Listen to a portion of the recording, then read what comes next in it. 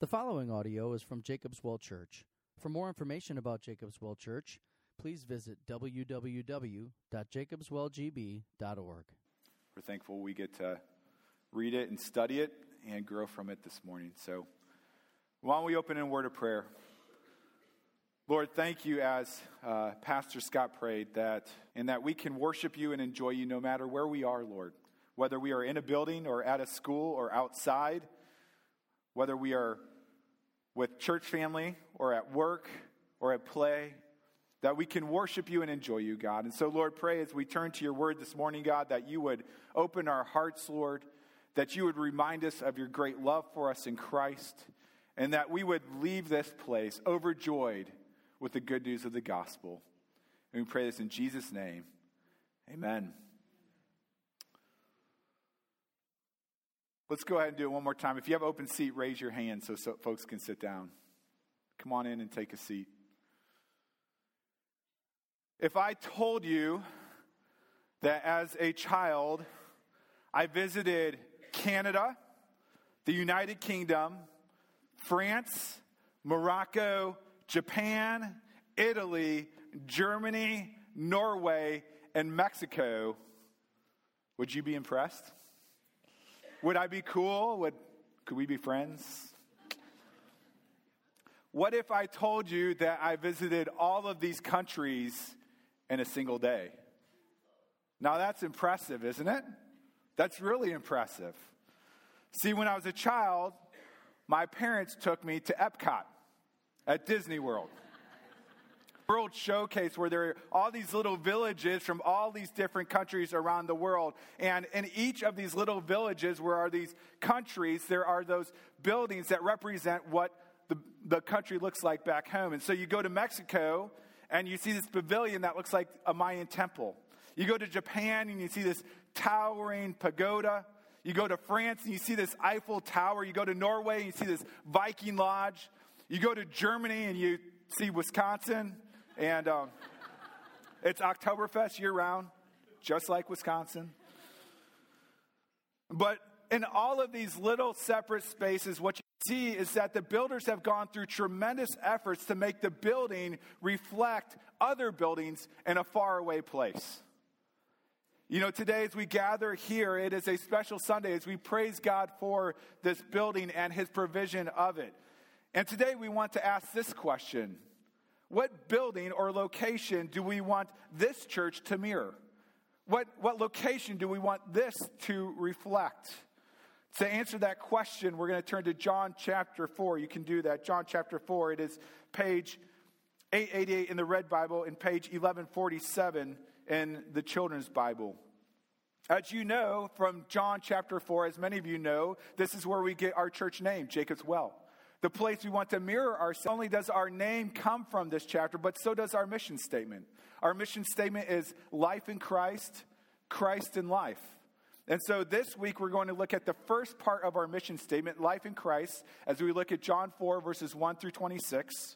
And then next week we're going to look at the second part of our mission statement, which is John 4, verse 27 through 42. And my hope is that we establish this Jacob's Well here in Howard, Wisconsin, that it would be a reflection of what took place at that Jacob's Well in John chapter 4. Now, just to give you a picture of where we are headed, we're looking at John 4 this week and next week. And then we're going to spend 4 weeks looking at Christmas praise through the Gospel of Luke, looking at 4 different characters who praise God for Christmas as we prepare to once again receive the birth of our Savior. And this year I am so excited because Christmas lands on a Sunday, which I'm so happy about because what better way to celebrate Christmas than to join together with your church family and celebrate the Savior that God has given to us. And so I'm so excited for that. As we head to the new year, we'll return to the book of Acts and continue that for the spring semester and continue to be blessed by it as we have been so far. But today, we're looking at the story of Jacob's Well. And I know this story is probably very familiar to many of you. I've taught or preached on this probably 50 times. And so Jacob's Well here on Lineville Road would reflect that Jacob's Well there in Israel. And so let's start by reading verses 1 through 6 of John chapter 4. It says, Now, when Jesus learned that the Pharisees had heard that Jesus was making and baptizing more disciples than John, although Jesus himself did not baptize, but only his disciples, he left Judea and departed again for Galilee. And he had to pass through Samaria. So he came to a town of Samaria called Sychar, near the field that Jacob had given to his son Joseph. Jacob's well was there. So Jesus, wearied as he was from his journey, was sitting beside the well. It was about the 6th hour. Jesus had been ministering in the region of Judea, and his ministry was growing rapidly. He was becoming wildly popular, and the Pharisees, a Jewish sect, knew this, and they were threatened by it. And so Jesus decides to take the show on the road. He decides to take his ministry and go up north to Galilee. Now, you can see here in a map, maybe, hopefully, if we have a map there. Do we have a map? There we go. You can see in the southern region is Judea, and up north is Galilee. And so Jesus wants to go from Judea up to Galilee. And in the middle is the region of Samaria. And the Jews did not like Samaria because Samaria was full of Samaritans. Samaritans so much is they would actually cross over to the other side of the Jordan River by Jericho, cross up the east side, go up the east side of the Jordan River, and then cross back over to get into Galilee just to avoid the Samaritans. Now, here's why they hated the Samaritans so much. They hated the Samaritans so much because the Samaritans were considered half-breeds. They were the product of marriages between Israelites, Jews, and the Assyrians who had conquered Israel in 722 BC. And so they were married to these foreigners, and not only did they adopt a lot of their culture, they also adopt a lot of their worship, a lot of their religion. And so they had this mixed religion between Judaism and the Assyrian religion. And so they saw them as detestable, as unclean. As a matter of fact, they hated them so much that they would actually not be, there was rules that you could not use the same utensil as a Jew had used. Otherwise, you would be made unclean. That if your shadow touched their shadow, that you would be made unclean. And so they did all that they could to avoid the Samaritans. But Jesus, as we know, was no ordinary Jew.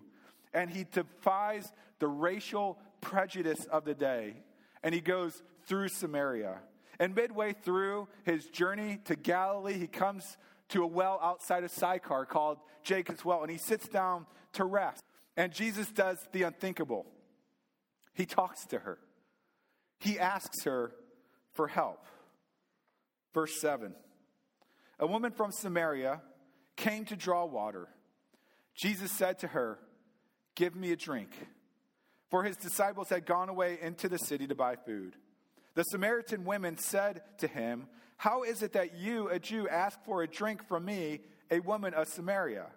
For Jews have no dealings with Samaritans." Now, we see the surprised response of this woman. And again, she is surprised because she knows there is laws on the books that forbid a Jew to share a utensil with a Samaritan, that they would become ceremonially unclean. And what that means is that they would no longer be able to go into the temple to worship God, and they would have to go through purification rituals just in order to go back to the temple to worship the Lord. And so she is surprised by his ask.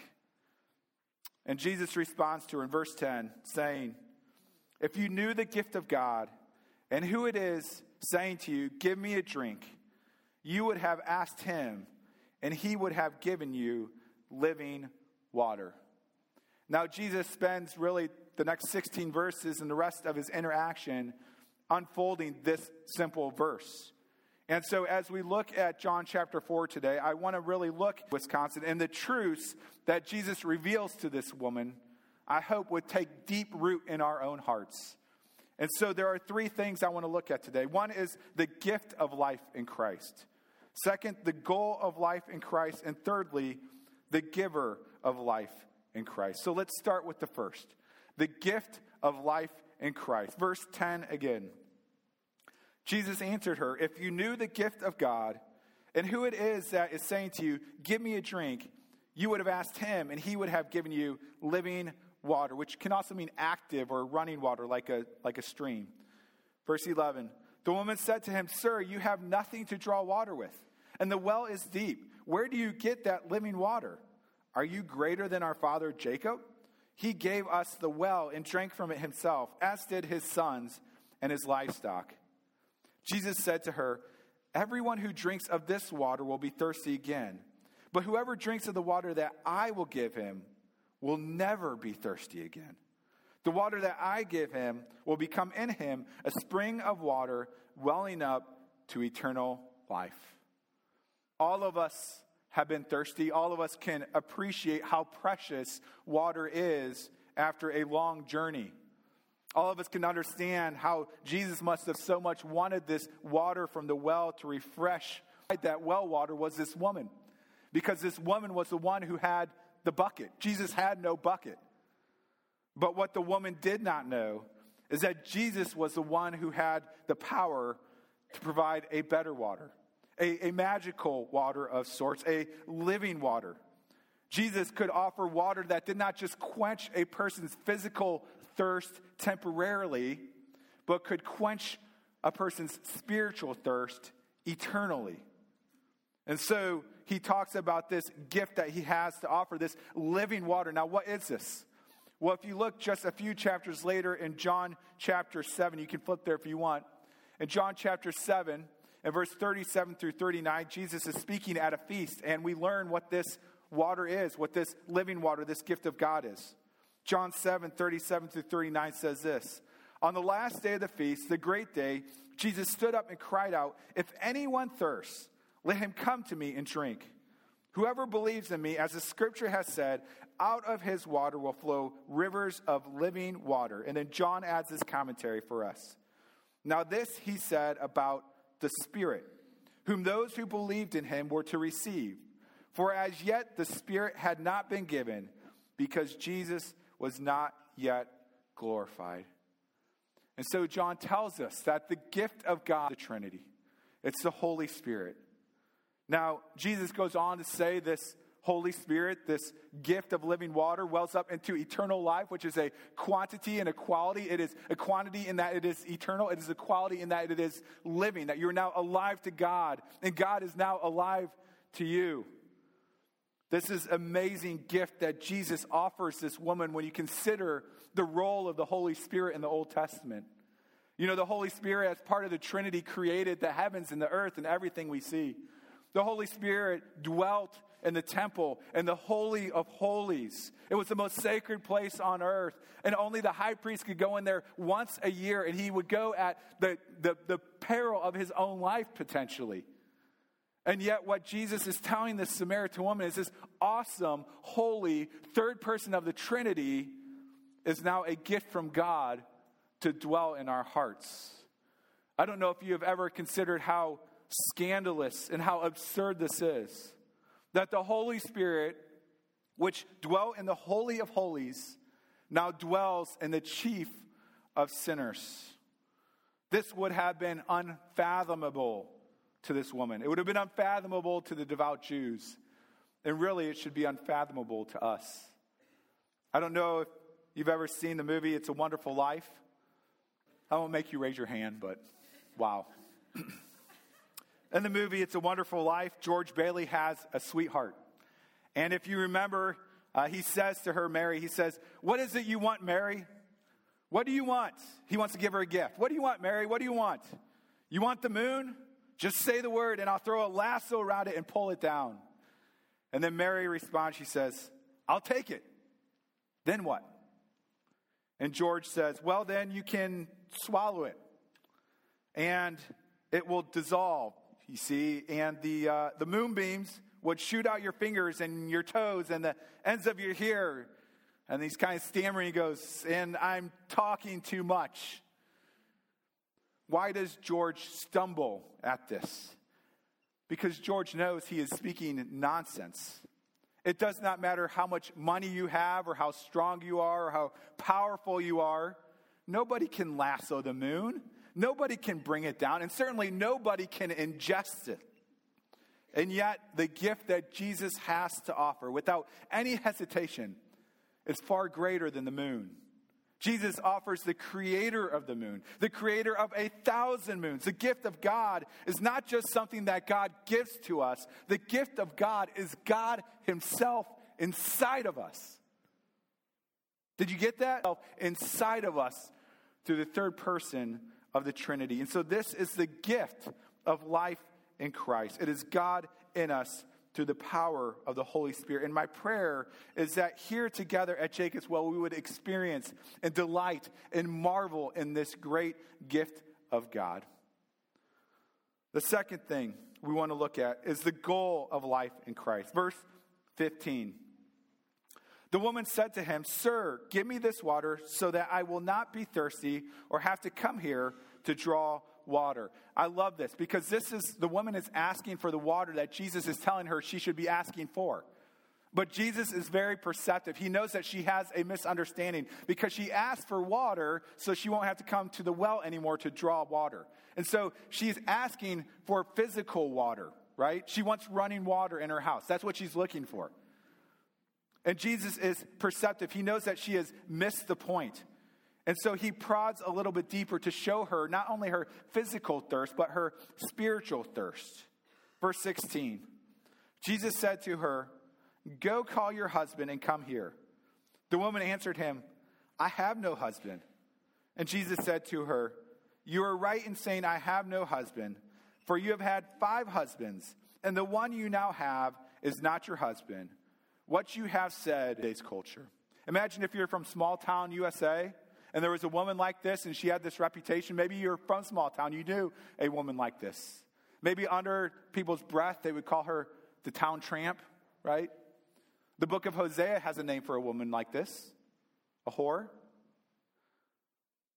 This was not a respectable woman in the culture. And this is actually why she came out during the noon hour. You see, it says that she came during the 6th hour, which is the noon hour. And she came during this time because she did not want to see any other people. She was ashamed of who she was and what she had done. And she knew the women came early in the morning, so she came at the noon hour, the heat of the day, to avoid all of the stares, all the shame that followed her around.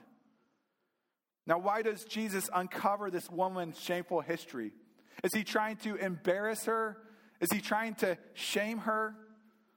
Well, of course not. Jesus is revealing something very important to her. Jesus is revealing that in futility, she has searched for life, that she has searched for love, that she has searched for satisfaction in all the wrong saviors. You see, Jesus is revealing that she was looking and wanting and thirsty, but she had found no satisfaction. Jesus knew this woman went from man to man to man because her soul was Savior. And you know what? All of her efforts, all of her relationships with these substitute saviors, no matter how pleasurable they were for a time, no matter how promising they might have seemed, all of them turned up empty for quenching the thirst of her soul. You know, friends, we may be tempted to look at this woman and look down upon her. Maybe you did growing up. We may look at her as this unclean, unworthy, undisciplined person. But if we are honest, I think all of us can see that we are not that different than her. That all of our souls are thirsty. That we thirst for significance, for meaning. That we thirst for value. That we thirst for satisfaction. That we thirst for love. We all have substitute saviors that we run to, that we worship. We whore after things like romance and business success and food and sports and power and control and health and money. And the list goes on and on and on. And all of these are good things. All of these are good things that God has given to us. But when we look to them as our Savior, we will always be thirsty. We cannot hide our sin from Jesus. In Basel, Switzerland, there's a carnival each year called the Fastnacht. I think that's how it's pronounced. And it's a lot like Mardi Gras. And so this time of the year, everyone knows what goes on there and they joke about it. But no one really knows who is doing what because people wear these masks during this festival. Well, during this time of year, the Salvation Army puts up posters. And on the poster, it says in German, "Gott sieht hinter dein Mask," which is simply translated, God sees behind the mask. Friends, Jesus is not deceived by our religious rituals. Jesus knows about our substitute Savior, just as he did for this woman. He knows about our secret sins. He sees behind the mask, and he is pursuing us to remind us that these always leave us thirsty, that they never satisfy our soul, that they are just temporary pleasures. I think Augustine put it best when he said, "Thou hast made us for thyself, and our hearts are restless," maybe you could put thirsty, "until they find their rest in thee." Have you found rest for your soul? Have you found satisfaction for your soul? Jesus says, put away those substitute saviors that only give temporary pleasure. Come and drink and be satisfied. Now, as Jesus reveals this woman's sin, she does what most of us would do. She decides to change the subject, but she's going down further into the subject that Jesus is really trying to address, and it's the issue of worship. Look at verse 19. The woman said to him, "Sir, I perceive that you are a prophet. Our fathers worship on this mountain, but you say that in Jerusalem is the place where people ought to worship." Jesus said to her, "Woman, believe me, the hour is coming when neither on this mountain nor in Jerusalem will you worship the Father. You worship what you do not know. We worship what we know, for salvation is from the Jews. But the hour is coming," referring to the hour of Christ's death, resurrection, and ascension, "and is now here when the true worshipers will worship the Father in spirit and truth. For the Father is seeking such people to worship him. God is spirit, and those who worship him must worship in spirit and truth." What does Jesus mean that we must worship him in spirit and truth? Well, let's break down those two. First, spirit. When Jesus says that we must worship him in spirit, it probably is not referring to the Holy Spirit. Rather, it's probably referring to the depth of our soul, the heart of us, the what's inside of us, the deep core of us, the foundation of us. That deep inside, in our deepest spirit, we must worship God. And so worship is not simply giving money and listening to the preacher. Worship is something that happens deep within your soul, deep within your heart, and overflows in those things. You see, here's the radical thing. That every person worships every second of every day. Did you know that? Did you know that you worship every second of every day? Your soul cannot not worship, just as your lungs cannot not breathe. You worship every second of every day. The question isn't if you worship. The question is, what are you worshiping? And so Jesus here is not coming to tell her to stop worshiping. He's trying to replace what she has been worshiping with something greater. Jesus goes on to say that those who worship God must worship in truth. This woman was not only worshiping substitute saviors, but she was also wrongfully worshiping because she wasn't worshiping according to the Bible. You see, the Samaritans only believed the first 5 books of the Old Testament because book 6 and on told them that they were to go and worship in Jerusalem at the temple, and they didn't like that. And so they didn't want to create worship in their own image. They wanted to do it how they wanted to do it. They wanted to set God apart. And Jesus calls her to worship truthfully according to God's word. And so that's why in verse 22, Jesus says, you worship what... And so what does this have to do with the goal of life in Christ? Well, the goal of life in Christ is simply this: right worship all the time. The goal of life in Christ is right worship. To worship God as he has intended us to worship him, both in his glory, and for our enjoyment. I want to get a little bit heady for you. For those who are heady, you'll appreciate this. For those of you who aren't, you can strain with me to try to understand this. C.S. Lewis, in his reflection on the Psalms, says this. He says, I think we delight to praise what we enjoy because the praise not merely expresses, but completes our enjoyment. Let me say it again. I think we delight to praise what we enjoy because the praise not merely expresses, but completes the enjoyment. C.S. Lewis goes on to give some illustrations of this. He says, for example, if you have a lover and you want to tell her how beautiful she is, you do that because not only does that express your praise of that person, but it actually completes your enjoyment of them, right? And he talks about, if you have read a great book or if you heard a great joke, for you to hear that and to not share it with someone else is painful because your praise not only expresses our enjoyment of something. Catechism says that man's chief end is to glorify God and enjoy him forever. But we shall then know that these are the same thing. Fully to enjoy is to glorify. And commanding us to glorify him, God is inviting us to enjoy him. Pastor John Piper simply calls this Christian hedonism, and he says that God is most glorified in us when we are most satisfied in him. And so this is what the goal of life in Christ is, to give God the worship that he is due, both for his glory and for our enjoyment of him. Finally, we look and we see the giver of the life in Christ. In John 4, we learn a lot about Jesus' identity. We learn that he is greater than the patriarchs, that he knows our deepest secret sins and saviors, that Jesus brings a worship composed of spirit and truth.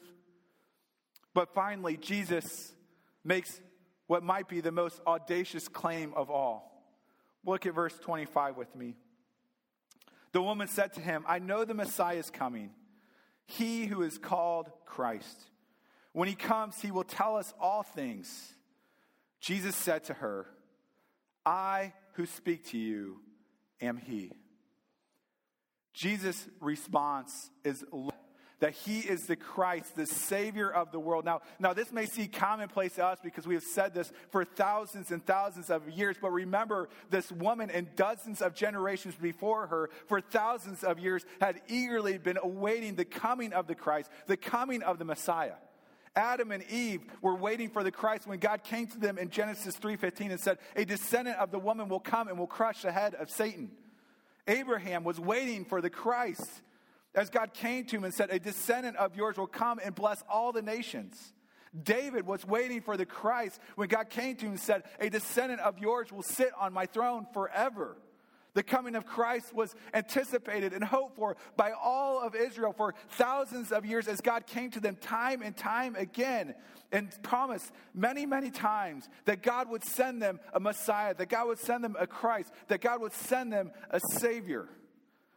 And here lies Jesus, dirty, scruffy, smelly, homeless, needy.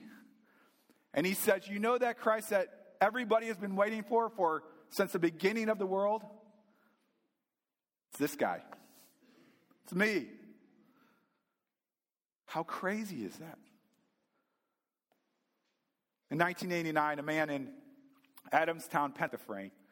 And so he took it home with him and he started to disassemble the painting and take the painting off. And as he took the painting off, he noticed a document behind it.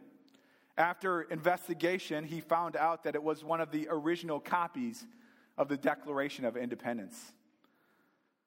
He went to sell it, and he was hoping to get about $800,000 for it. Unfortunately, he only got $2.42 million for it. But something that came in such a lowly package, this old frame, this ugly painting, was a priceless gift and changed this man's life forever. You know, Jesus came in a lowly package, in a in humble appearance. Jesus was born in the manger. He was raised as a carpenter. He was homeless. He was needy. He was a traveler. And yet he claims to be the Christ, the Son of God. But that's not all. If you dig deeper into Jesus' response, when Jesus responds, you can see in the original Greek, he does not simply say, I am he, but he says, I am. Many of you know this is the name that God has given to himself in the Old Testament. When Moses comes to God in the burning bush, he says, who should I say sent me to Israel? God says, tell them the I am sent you. And so here, Jesus is not only claiming to be the Christ and the Messiah, hungry, thirsty, and smelly. Wow. Amazing. the giver of life in Christ, is our Trinitarian God, conceived by God the Father, accomplished by God the Son, and implanted in us through God the Holy Spirit. Let me end with this. Deuteronomy 31:16 says this. And the Lord said to Moses, behold, you are about to lie down with your fathers, which means he's about to die. Then this people, the people of God, will rise and whore after the foreign gods among them in the land that they are entering. How will they do this? They will forsake me and break my covenant I have made with them. And then he explains the consequences of this, the result. Verse 17 says, then my anger will be kindled against them in that day, and I will forsake them and hide my face from them, and they will be devoured. You know, if you have recognized today that you have chased after other idols, if you have whored after other things, Deuteronomy 31 tells us that God has no choice but to forsake you, that he must forsake you because he's bound by his word, that if he does not forsake you, it makes him a liar. Unless, of course, past week a bunch of guys took down the cross out front and they loaded it in my truck. And I took it home, and my son Caleb sanded the thing for like 6 hours with one of those belt sanders. And he was supervised by God, not by me, but he's a better dad than me, right? So it's okay. And so he sanded it down, and I brought it back, and we hung it, and it was amazing. No one got hurt. There was 4 of us in scaffolding, kind of like this, and we got it up there, and my request was to let me stain it. It's something that I really wanted to do, and the guys obliged me. And so I got up there, and to be honest with you, it was a much more emotional experience than I thought it was going to be. If you've ever stained anything, you have this little bucket of liquid, and you dip a cloth in there, and then you smear it on the wood, right? And so I'm dipping the cloth in the stain, and I'm smearing it on the wood, and the stain's getting on my hands, and it's dripping down my arms. I'm just overwhelmed by the things that God is reminding me of. He's reminding me of when we started worship services back at Lindquist with Josh Brook and a broken leg playing guitar with Pat Simpson. He's reminding me of the generosity of everybody who has come to get this place together. But more than anything, he's reminding me that 2,000 years ago, he stained another cross. Not with the stain that was purchased from a hardware store, but with the stain that cross. I asked Pastor Chad to play a country song called The Old Wooden Cross. And if it wasn't emotional enough, let's put it over the top. Just to read you a few lyrics. On a hill far away stood an old rugged cross, the emblem of suffering and shame. And I love that old cross where the dearest and best for a world of lost sinners was slain. Oh, that old rugged cross, so despised by the world, has a wondrous attraction to me. For the dear Lamb of God left his glory above to bear it to dark Calvary. And the old rugged cross, stained with blood so divine. I love that. It was stained with divine blood. A wondrous beauty I see. For the dear Lamb of God left his glory above to pardon and sanctify me. So I'll cherish the old rugged cross till my trophies at last I lay down. I will cling to the old rugged cross and exchange it someday for a crown.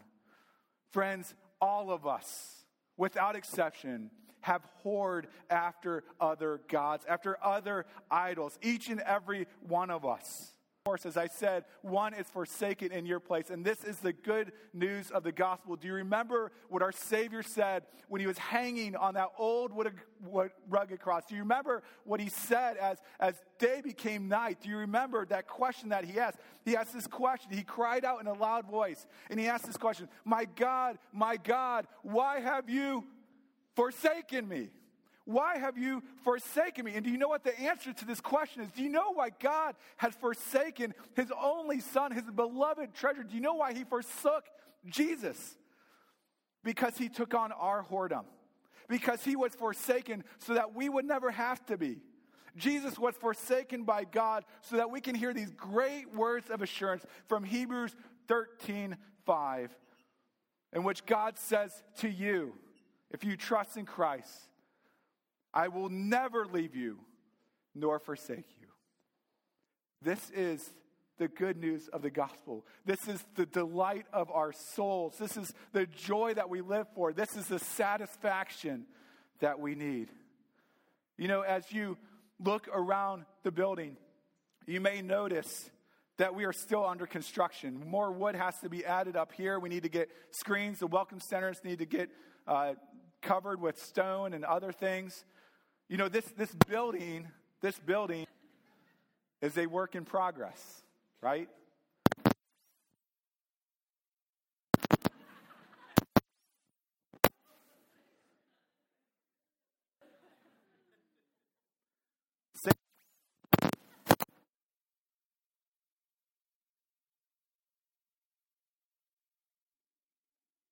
There we go.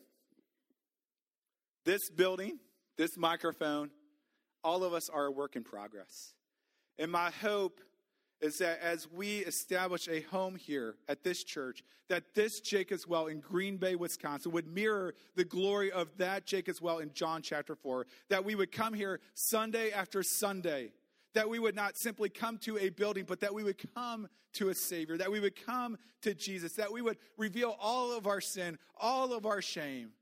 And that we would once again experience the gift of life in Christ. The Holy Spirit dwelling inside us. That we would once again remember and live out the goal of life in Christ, which is worshiping God in spirit and truth for His glory and for our enjoyment of Him. And that in growing measure, from now until the day we are called home, that together as a family, as Jacob's Well Church, we would grow in our love for the giver of life in Christ. Jesus says, everyone who drinks this water will never be thirsty again. Let's pray. Lord, thank you for the old rugged cross. Thank you for Jesus. Thank you for sending him to save our souls, God. Lord, as we think about this building and we praise you for it, it is not our chief joy. We are so thankful for it. But we are thankful for you above all else. And we are thankful that you have come inside of us to delight our soul with your glory. Lord, as we turn to your table, may we be reminded of why you were forsaken upon the cross, that you were forsaken on our behalf, that we could live a life eternally with you, that you will never leave us or forsake us. May we live in the joy of your love. And we pray this in Jesus' name. Amen. We read in the scriptures that as Jesus is approaching his death, when he will be forsaken by the Father, that he joins with the disciples and he takes bread and wine from the Passover feast, and he takes bread and he gives it to the disciples and says, "Take, eat, this is my body." In the same way, he takes a cup after supper and he gives it to them, saying, "Drink of it, all of you, for this is my blood of the covenant, which is poured out for many for the forgiveness of sins." If you're here today and you confess that you have chased after other gods, if you believe that Christ has died on the cross, the gospel preaching church, and they have said, "This is true, we see this, we affirm this in your life," this is for you, to nourish you in your faith, to nourish you in your love for Christ. If you're here today and that does not apply to you, we are so glad that you are here. And our hope is that you would find this life in Christ, which is so glorious. But we ask that you stay seated and take it one day with authenticity, with genuineness, with a true heart before God. Today we're going to administer the Lord's Supper a little bit differently. It might be a little bit clumsy as we're all figuring this out, but instead of distributing the trays, what we're going to do is we're actually going to have stations. We're going to have 3 up front and 3 out back. And during this song Jessica's going to play, we want you to take time to meditate of the love of God in Christ for you. And when you're ready, please go and take the elements. When you get the elements, please bring them back to your seat. And we'll partake together as one body, as the body of Christ, as is our custom. If you're here today and you have mobility issues, we'll try to make sure that we bring it to you. If we forget you, just please raise your hand. It's not intentional.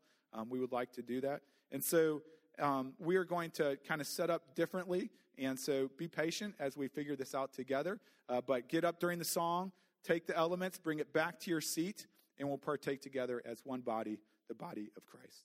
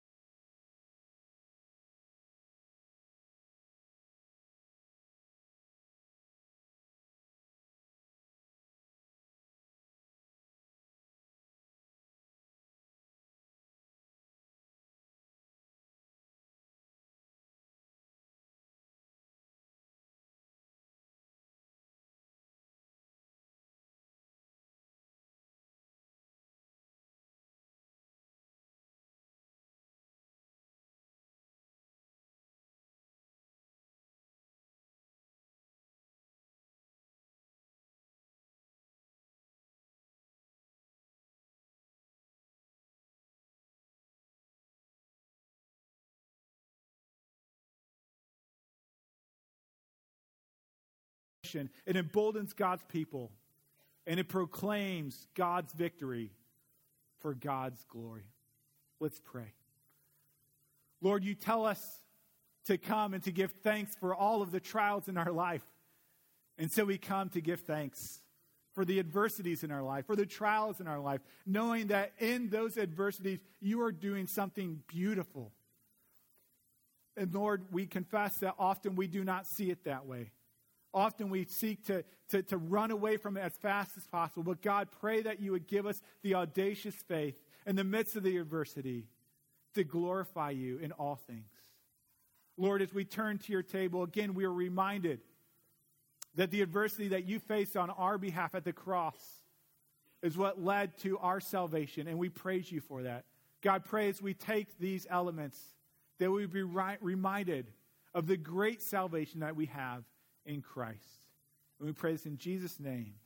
Amen.